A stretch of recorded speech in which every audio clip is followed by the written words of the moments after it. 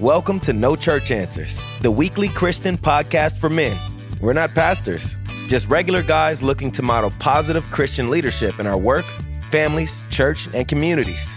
Want to discover ways to apply Scripture effectively in everyday life? Tired of the pat answers in Sunday school?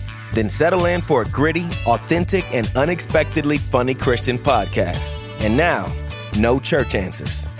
And welcome to No Church Answers, podcast number 298. Hard to believe, and we're glad you're here. And where is here? Here is Sugar Land, Texas. So grab a globe, spin it around, boom! Not sure where you ended up, but find Texas. Southeast side of Texas is Houston. Southwest side of Houston is Sugar Land. And that's where we're at. This is a Christian roundtable discussion for men, and we're glad you're here. We're just a bunch of fellas that are out meeting daily challenges just like you.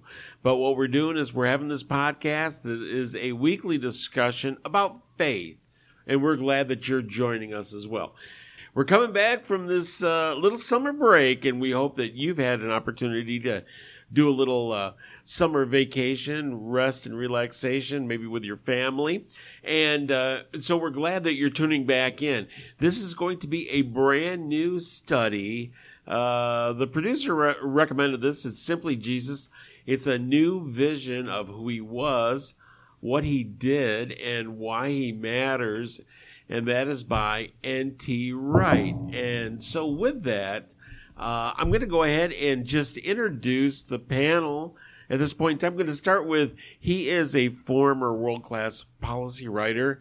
He is a current professional gambler, also the show's producer, Mr. Steve Titch. Yo, Steve.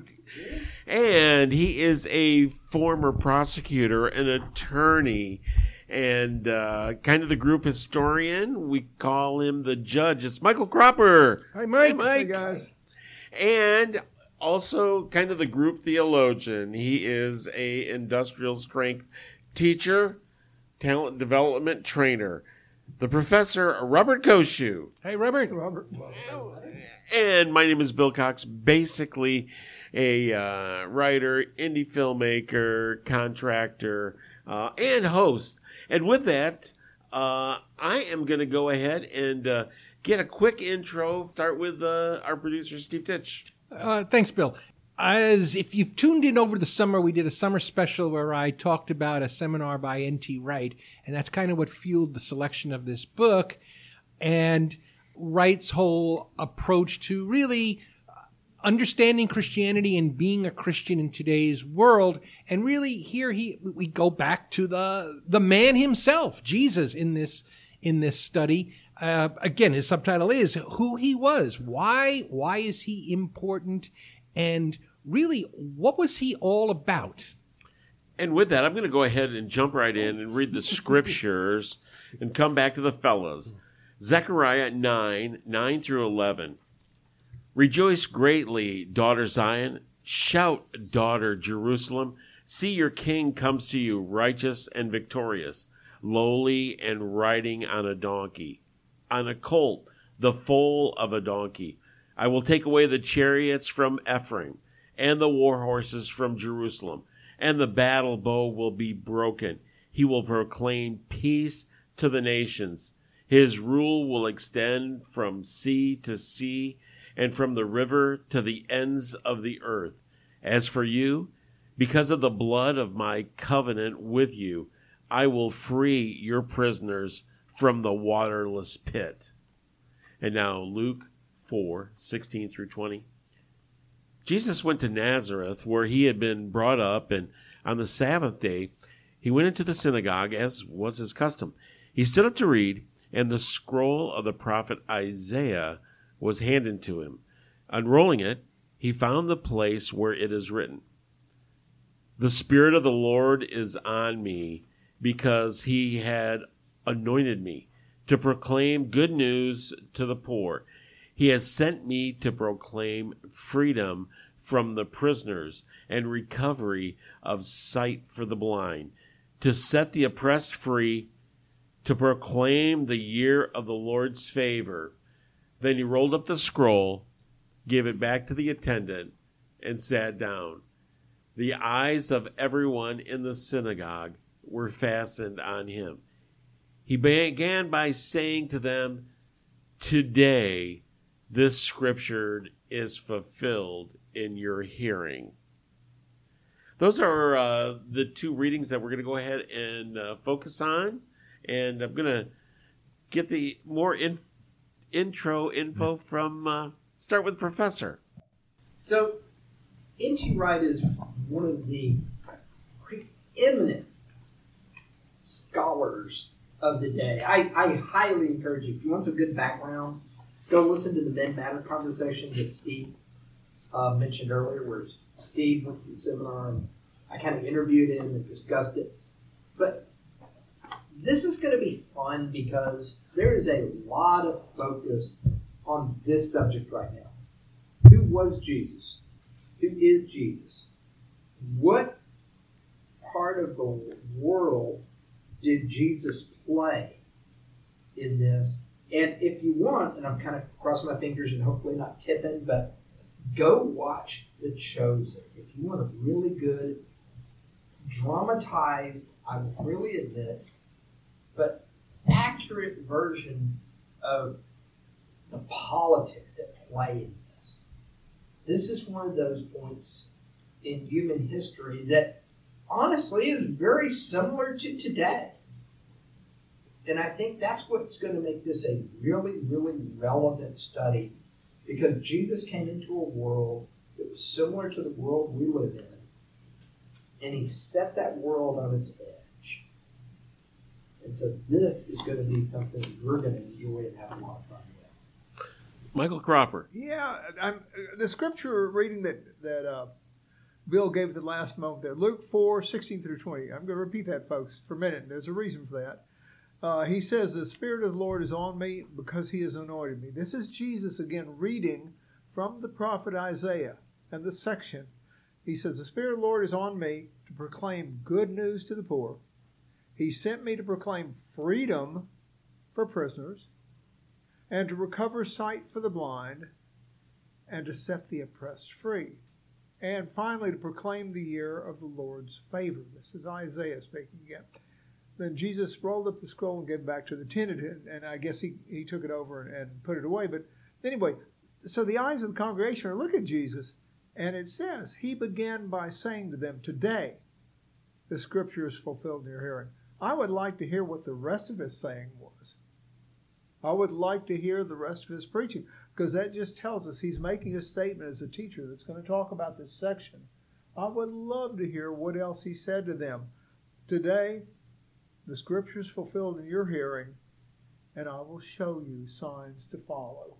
But he doesn't say that, but I'm just assuming that, folks. Now, as Steve has said, Robert has said, Bill has said, the name of the book we're going to look at is called simply Jesus. And the name indicates a focus on the Son of God and not anything else. However, the book is about everything else. And the author explores the culture and the government influences on Jesus at the time and everyone living around him.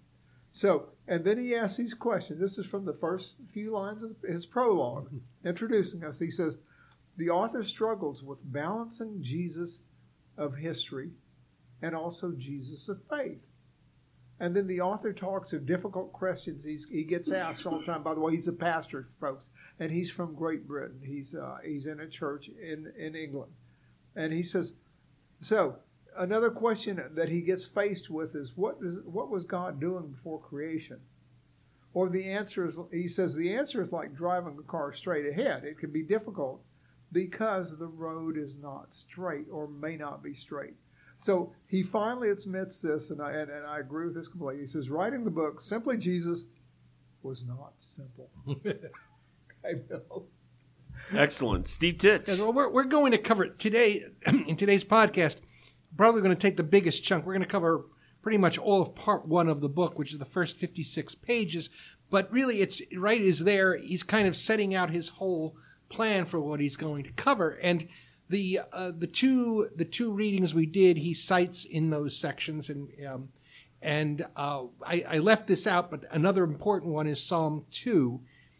But the point Wright's going to start with is that Jesus God. Jesus is God, and he is king, ruler of all creation.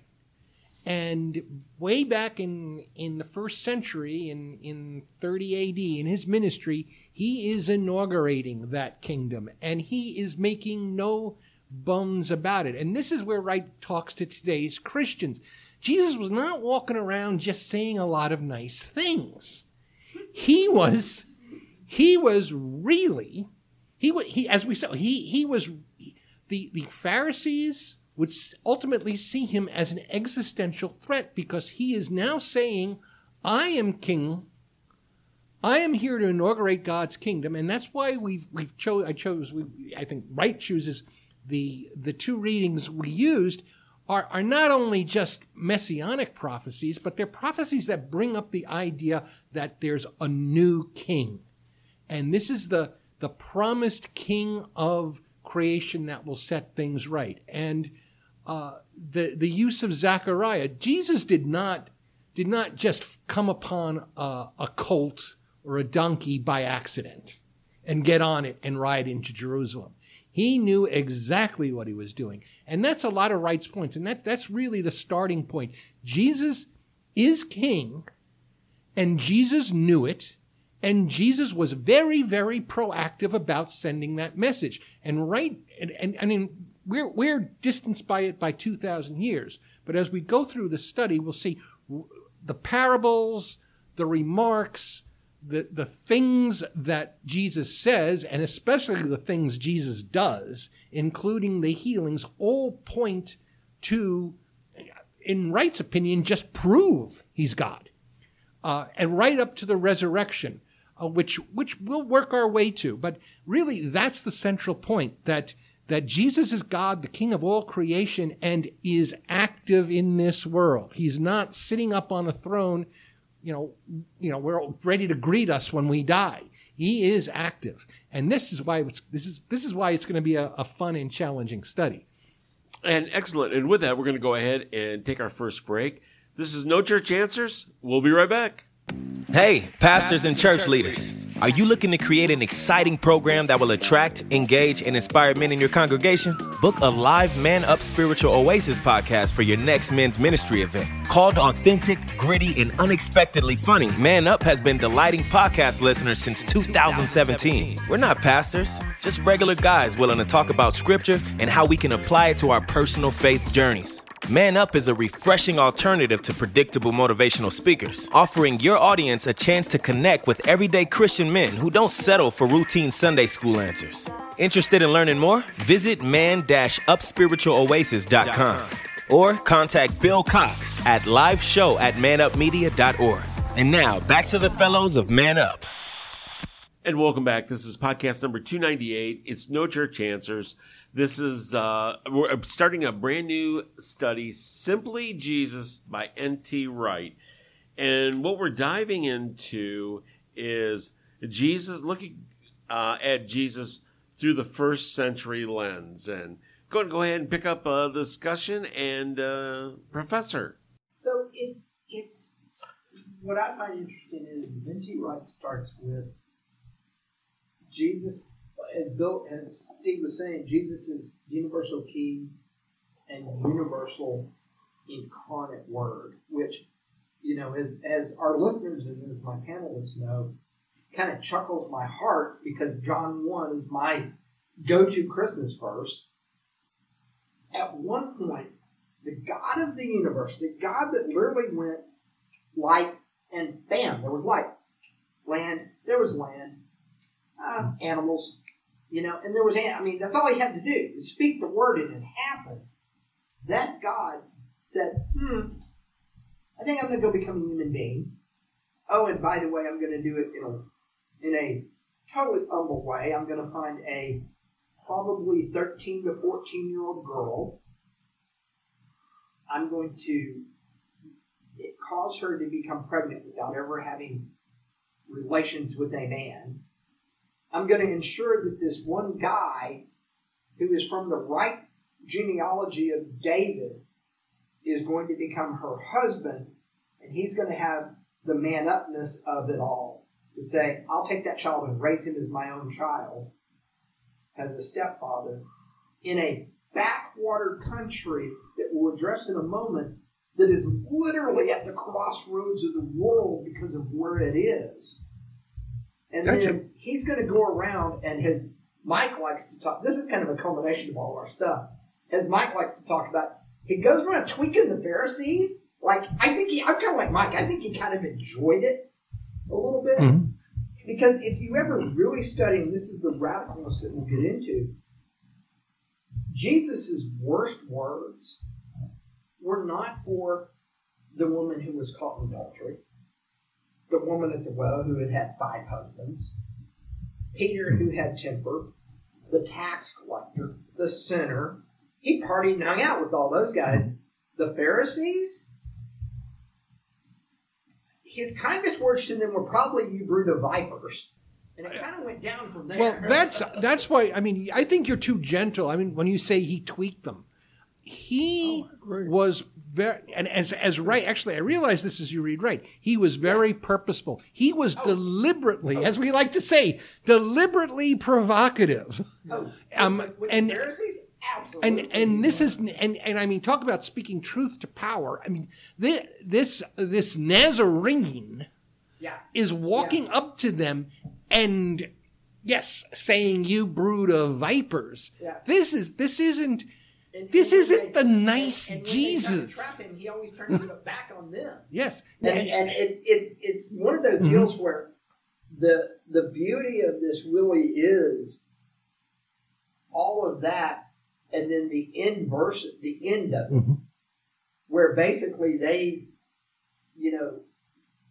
Caiaphas does the whole, one man has to die for the good of the nation, otherwise we're going to revolt, Rome's going to come in and kill us, blah, blah, blah, blah. I honestly don't think Rome cared a whit about Jesus. I think they probably investigated it. The Chosen's kind of delving into it a little bit. And they kind of went, he's a backwater preacher. He's not even trying to overthrow us. He tends to hit more on their Jewish leaders than anybody else. But, Pilate being, whatever, y'all can crucify him. We're all crucifying for you, basically. I'll deal with your problem. And then the validation of all the work at the end with the resurrection. This is going to be an in-depth study of this from a cultural, historical perspective. Is going to be really interesting. And Wright's perspective is so different than some of the other, I'm going to use the word, big theologians of the day. John Dominic Russell, I've read some of his works. And I'll probably bring some in just because it'll be a really nice contrast. But look at him. Who did some of the early work of the historical Jesus versus the Bible Jesus. N.T. Wright stays with the historical Jesus. He just keeps all the good stuff along with it. Do you want to? So, yeah, Mike, I want to talk about Mike. I'm going to prompt you on this. Wright talks about the perfect storms. Okay. So go ahead and you want me to talk about? And the 2 perfect storms. But we can come back to that if you're not. All right. So Steve's author here tells us there is a perfect storm brewing here when Jesus comes in. Now, again, we don't know why God chose this time for Jesus to be born, but He knows. And one day maybe we may ask Him when we get to heaven. And maybe one of the questions. Yes, that's one of those things where you wonder. But the Israelites, the Jewish people, the leaders, are being antagonized and they're being oppressed by Rome. This is the perfect storm has at least three forces that are affecting it, and one of them happened in this case. The author calls it the Roman oppression, and he says because the oppression from the Rome is so great, the Jewish leaders and the Jewish people are crying out to God to deliver them again, like Egypt, right? Like He did from Egypt. And they want a Messiah to come. There's all sorts of scriptures that support this, folks, that in fact God may answer their prayer and send a Messiah, okay? And may deliver them. In fact, one of the scripture readings that Bill just read says that God will send a king, right? Daughter Zion, and He will send a king to you who is righteous and victorious. But wait. He's lowly, and He's riding on a donkey. the king riding on a donkey. And yes, this is the Jewish people. They're looking for Messiah, and the Messiah is a king. He's going to be a king. He's referred to all through the Old Testament, and so the scripture here from Zechariah, and folks, Zechariah is in the Old Testament. This is not a New Testament statement from one of the people that was with Jesus. He says this guy is going to be lowly, riding a donkey, a foal, and a colt, and he will in fact proclaim peace to the nations, and his rule will extend from sea to sea and from the river to the ends of the earth. As for you, because of the blood of my covenant with you, he says, I will free your prisoners from the waterless pit. So this Zechariah is telling us this great deliverer of God is not going to be a king that he may come and conquer, but his ultimate kingdom will be peaceful. Right? He will be peace, and it will extend over the entire world. Now, the reason I went to that, Steve mentioned that the other people. So you've got the perfect storm, and you've got west coming from Rome. You got north coming from the Jewish people who are complaining to God and asking Him to send a Messiah that's going to deliver them from the oppression of Rome, and then. I forget who the third Gale is. No, Jesus is the individual who shows up, and this is I would say, but what Wright makes a point to say that from Rome, and maybe to answer the question, it was a very interesting time in history. The Roman Empire was pretty much at its height. Augustus was emperor when Jesus was born. He was the census and all that. He was the first Roman emperor. Tiberius was emperor by the time Jesus began his ministry, and he had proclaimed Augustus a god. So now began the progression that the Roman emperors were all going to be deities. And already Tiberius, probably in the outer provinces, was being worshipped as a god.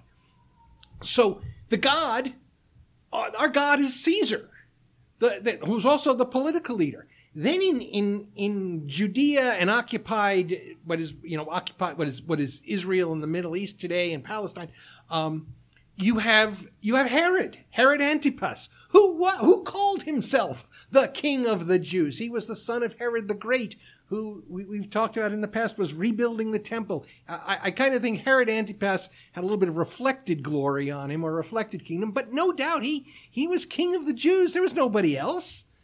And you had the Pharisees as the religious leaders, their control. They pretty much decided, what was right before God, what was righteous. And so into this mix, in comes Jesus with his very bizarre discussion of this kingdom of heaven, where on the one hand, he seems to be talking about, like in the Beatitudes, this distant time, place, whatever. On the other hand, he's healing people. He's doing things in the here and now and at the time. He's healing people. He's casting out demons. He's silencing the storm. He's doing all this, and then doing things like connecting himself with the Isaiah prophecies of a Messiah, with the Son of Man from Daniel, and as you mentioned, Zechariah, this idea of a king, of a lowly king. And so, yet he's attracting, there's no doubt that this is he's hitting a nerve somewhere. You touched on something that's really kind of humorous. There were actually 3 Caesars. There was Julius Caesar, and he was murdered. His stepson was Octavian, who adopted the name Augustus, right? And he said, Dad, Julius Caesar was divine. I know Robert knows all this. Yep. He was divine. Therefore, I am the Son of God. Exactly. Right? And then he moved on, died, and his son Tiberius took over and said, yes, my dad and my grandfather were divine. Therefore, I am the second Son of God. And here comes Jesus on the scene. And you have John the Baptist introducing him and saying, I am the prophet who is going to introduce the Most High God. His dad, in fact, said, John, you child will be called the prophet of the highest, for you will go before the face of the Lord to prepare his ways, to give knowledge of salvation to his people. So Jesus comes on the scene, and John identifies him, behold, the Lamb of God. And he identifies him as the Son of God. And then Peter identifies him as the Son of God. Jesus never says, I'm the Son of God. His works bear him out. And I think when Pilate asked him about that, he says, are you the Son of God? Are you a king? He says, you say that I am. But the point is, this is humorous to me because here he is coming in as a king and a Messiah, and he is identified with the Son of God. And you got Tiberius here. Who's the other Son of God? Exactly. But so who's the real one? But I'm going to just tweak it there because what you said there. I do not want to give the other side. I don't think in Scripture he actually says, I am the Son of God. I don't think he does either. But that's used. He does? He does not. Okay, but that's used. I hear, oh, he's a great teacher. He never said he was the Son of God. Yeah. However, as Wright points out, he calls himself the Son of Man. That's a loaded word. That's a very well. You go back to Daniel. I will see the Son of Man descending on a cloud. I mean, there is. I mean, that is from it. Kind of, you might say, Daniel's, the Old Testament book of Revelation. This final culmination. The whole, I am the vine, now you are the branches. Those who have seen the Father, those who have seen the Son have seen the Father. Yep. All of that, and finally at his trial, they ask him flat out, "Are you the Son of God?" And he says, "It is as you say." Right. Not what do you think out of the old translations? It is as you say, which the high priest takes as absolute blasphemy. He tears his clothes. But so I think he is yes. But getting back to what you're saying, yes. So he's putting himself and in direct opposition to conventional, political acceptable, politically correct, let's call it that way, notions, and which again Wright talks about, that you can't just leave Jesus in the spiritual realm, that he had a political component to his ministry. But again, it was not necessarily the same as the kings and the emperors and the priests of the time. But it is. I guess it starts to beg the question of, okay, if Jesus is king, what does that mean for us as Christians and citizens of this kingdom? Excellent. Let me end this real quick, Bill, with Psalm 2. The one enthroned in heaven laughs. The Lord scoffs at them. Then he rebukes them in his anger and terrifies them in his wrath, saying, I have installed my king on Zion, my holy hill. I will proclaim the decree of the Lord. He said to me, you are my son. Today I have become your father. Ask of me, and I will make the nations your inheritance, the ends of the earth your possession. You will rule them with an iron scepter, and you will dash them to pieces like pottery. Therefore, you kings, be wise. Be warned, you rulers of the earth. Serve the Lord with fear and rejoice with trembling. Kiss the Son, lest he be angry, and you be destroyed in your way. For his wrath can flare up in a moment. Blessed are all who take refuge in him. If that's not the most threatening scripture, if you're a king and a leader in this world, then I don't know what is. And that's really what sets up the whole perfect storm we're talking about. Bill? And with that, we're going to go ahead and take our second break. This is No Church Answers. We'll be right back. Hi, I'm Bill Cox, director of Man Up, Spiritual Oasis for Men. We hope you enjoy our show as much as we enjoy doing it. But our ministry needs your support if we are to continue to bring our TV show, our podcast, our live shows to men seeking spiritual refreshment. For as little as $5 a month, you can become a patron of Man Up Spiritual Oasis. Get more details at our page on patreon.com. If you would like to support us directly, you can make a contribution through PayPal at donate@manupmedia.org. All contributions are tax deductible. We're not pastors, just regular guys, so whether you're successful or struggling, we hope to bring you the good news of God's saving grace as we share our own spiritual journeys. Please consider supporting Man Up and No Church Answers today. And welcome back, everybody. This is No Church Answers. We're starting out the Simply Jesus study on the text by N.T. Wright, talking about what does this mean for us Christians today as we're looking through the perfect storm and at Jesus through the first century lens. Michael Cropper. Wow, great question. If you're a Jew today, you still are waiting for the Messiah, right? You're still looking for that great deliverer who is going to deliver them from oppression. In fact, the author talks about going through the ultra-Orthodox section of Jerusalem when he's visiting there in 1989. And he says, I walked through that section, and he says there's two distinct messages that are created throughout the neighborhood.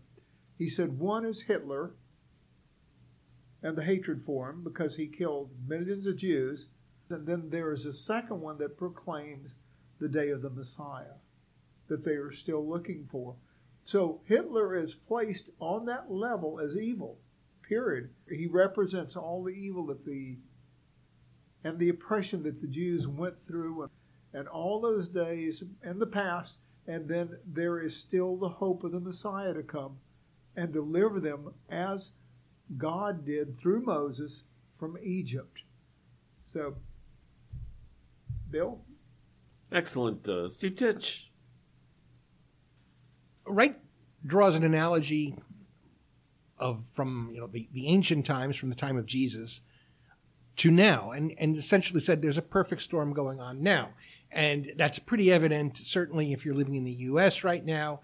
That American Christianity especially, it's got kind of the skeptical side, which is kind of I'll use my words, a namby-pamby Christianity of, oh, well, some of this is true, some of it is not, I don't know. I think, I don't believe in the resurrection, I just think it's symbolic of the joy that comes when we make a positive change in our life, a rebuild.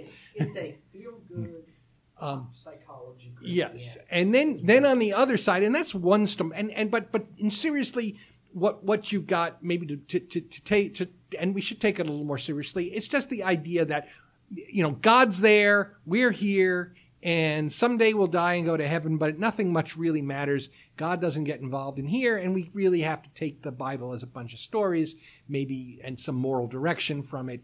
But there's plenty of other sources we can use as well. On the other side, you got the conservative side, which is basically we don't question. Well, and okay, well, let me just keep those broad strokes.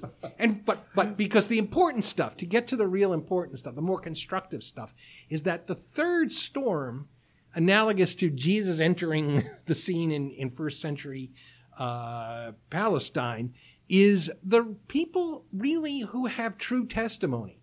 Who you'll find at your church, who you'll find working at hospitals, who see and, perceive. I could say perceive because you can always, rationalize it away, but who perceive God's action every day, healings, especially healings in hospitals that nobody can explain. Things, assistance coming at the last minute. So many things that you can ascribe to coincidence, but we talked about some years past after my accident that everybody has a near miss story. But I think around the world now, and this is where I think the revival is coming from, is just an understanding of the way God is working in this world. And that's why they say the best testimonies come from experience because they can't be argued with. And that's why neither the conservative or the skeptical side likes to deal with those people. Oh, that's the nice little old lady who had cancer and then it was gone. Oh, hi, let's go. Because I don't want to. I do not. Speaking of Beverly, that was a pretty scary time. Yet she's recovered. Now we can say it was good doctors, good radiation, but there might have been a touch of the divine there. It's quality nursing that I did. But anyway, that's where we are today, and also it's so. And we won't answer this now, but again, the question comes back. we as Christians should be acknowledging Jesus as our King and the King of all creation. And what does that mean? Where do we take that? Honestly, that's really interesting that we're starting off with this study.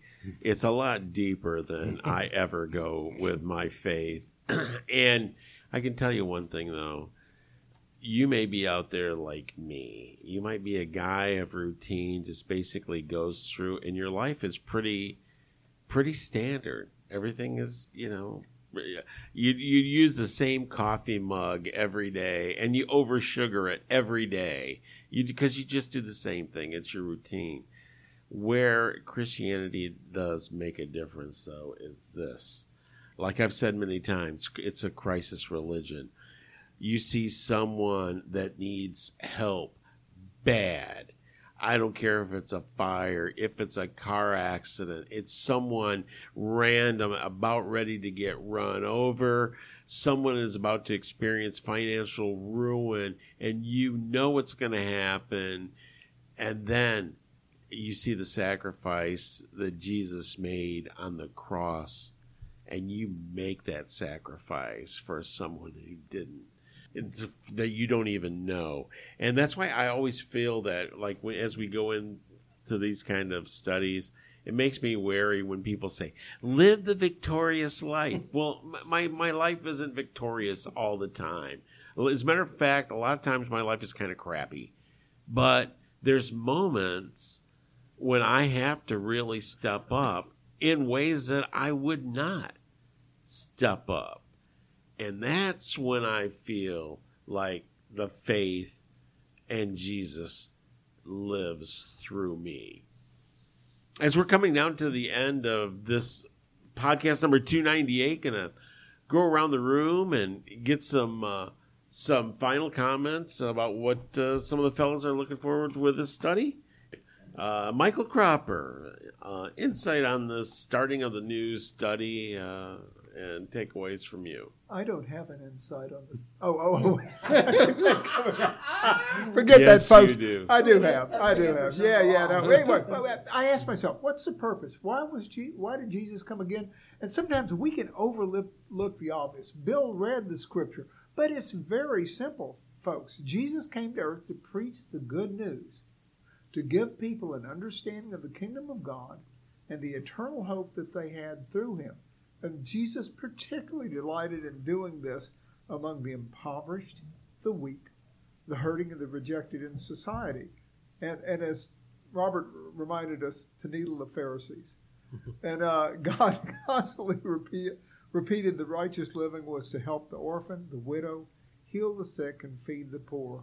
And then Jesus goes extreme detail to that on the Sermon on the Mount. But is he God? Yes, absolutely. The guys have addressed this. Steve has addressed this. Robert. Daniel 7:4 says, he is the one. He had the everlasting dominion. And Robert's favorite scripture, John 1:1, in the beginning was the Word, and the Word was with God, and the Word was God. He has the everlasting dominion. He has a kingship that will never be destroyed. And that claim could never be in any sense of the word, and indeed in the ancient sense, merely just a religious claim. It involves everything, folks. And like I said, this is not just simply about Jesus. It's going to be about everything. It involves power, politics, culture, family.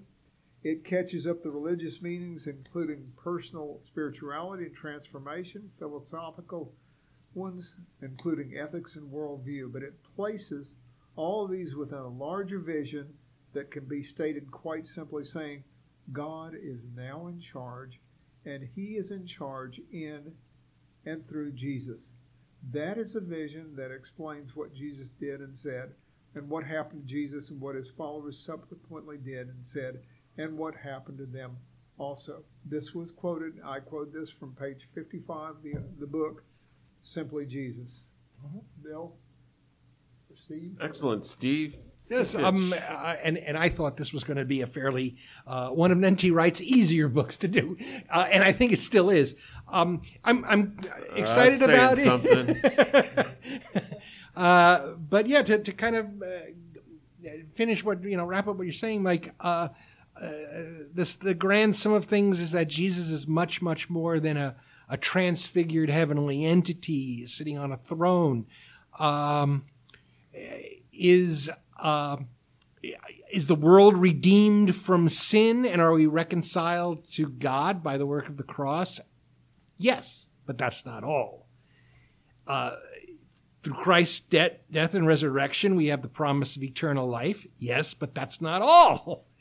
Yes, and we are to love and serve others and use our gifts to lead people to God, but that's not all. It's that God is king. And, this isn't where it starts. This is Wright's beginning. And I hear all my old dorm voices coming back. Oh, well, you remember, there were a whole lot of people contending for being a Messiah in those days. Well, Wright talks about them. And we'll get to talk about who are the contenders and why aren't they the Messiah? And also, the bigger question of all, which I think we're going to get into in the next few weeks, is, okay, if God indeed is in charge of the world, why is Hawaii burning down? Why is there war in the Ukraine? Why is there so much damage, suffering, and evil in this world?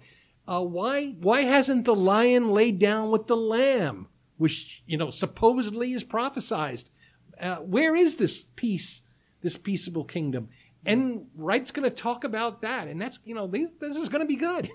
Thanks so much for tuning in. This is No Church Answers, podcast number 298. On behalf of our producer, Mr. Steve Titch, Michael Cropper, Robert Koshu. My name is Bill Cox. Thanks so much for tuning in. We are on Apple Podcasts, Spotify, or wherever you get your podcasts. So make sure that you listen, review us, and we'll see you next time. Want to encourage each and every one of you to join a local Bible-based church. Why local? So you'll go.